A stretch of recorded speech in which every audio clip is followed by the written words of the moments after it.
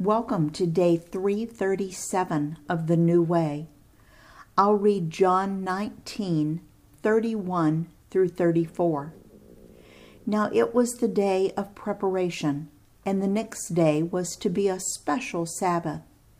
Because the Jewish leaders did not want the bodies left on the crosses during the Sabbath, they asked Pilate to have the legs broken and the bodies taken down.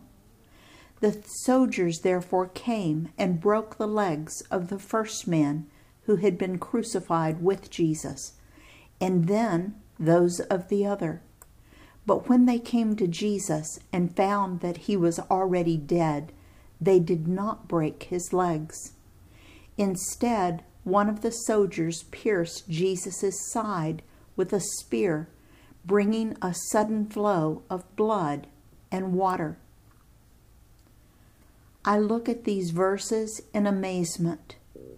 The Jewish leaders had just committed murder as they witnessed the death of an innocent man, and indeed the Messiah, King of the universe. Yet they were concerned that the bodies be taken down so they wouldn't mess up their special Passover celebration. So they asked Pilate to break the legs of the three men to hasten their death so that they could be taken down and taken out of the way. When the legs were broken, the person on the cross could no longer push up to get oxygen, so they would drown quicker as the lungs filled with water. It was a very cruel and painful thing to do, but it did hasten the death.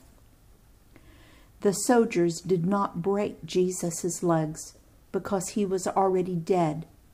Instead, they pierced his chest wall to release all the accumulated fluid that was in and around his heart cavity, making the body lighter for removal.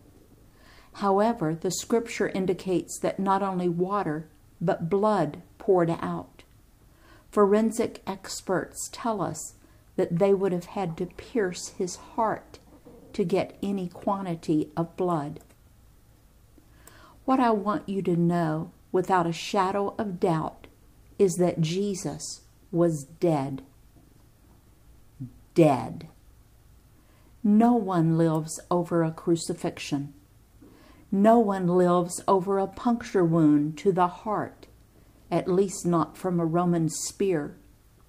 Jesus was dead. There are some people who will try to tell you that Jesus just fainted and after laying in a tomb for 3 days, revived and walked out. No, he was dead.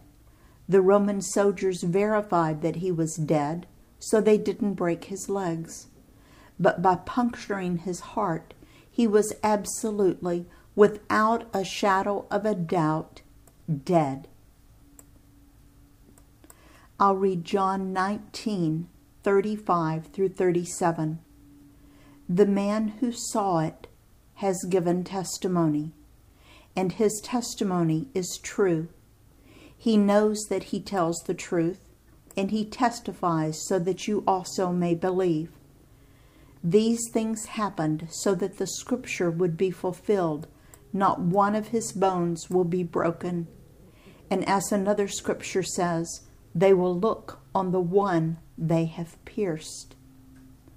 John was the only disciple that we know of who witnessed the entire crucifixion.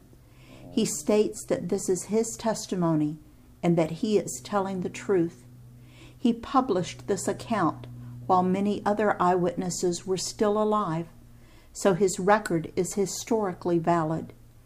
And if that is not enough, he reminds us that all of this was predicted hundreds of years before it happened and written down in the Jewish scripture.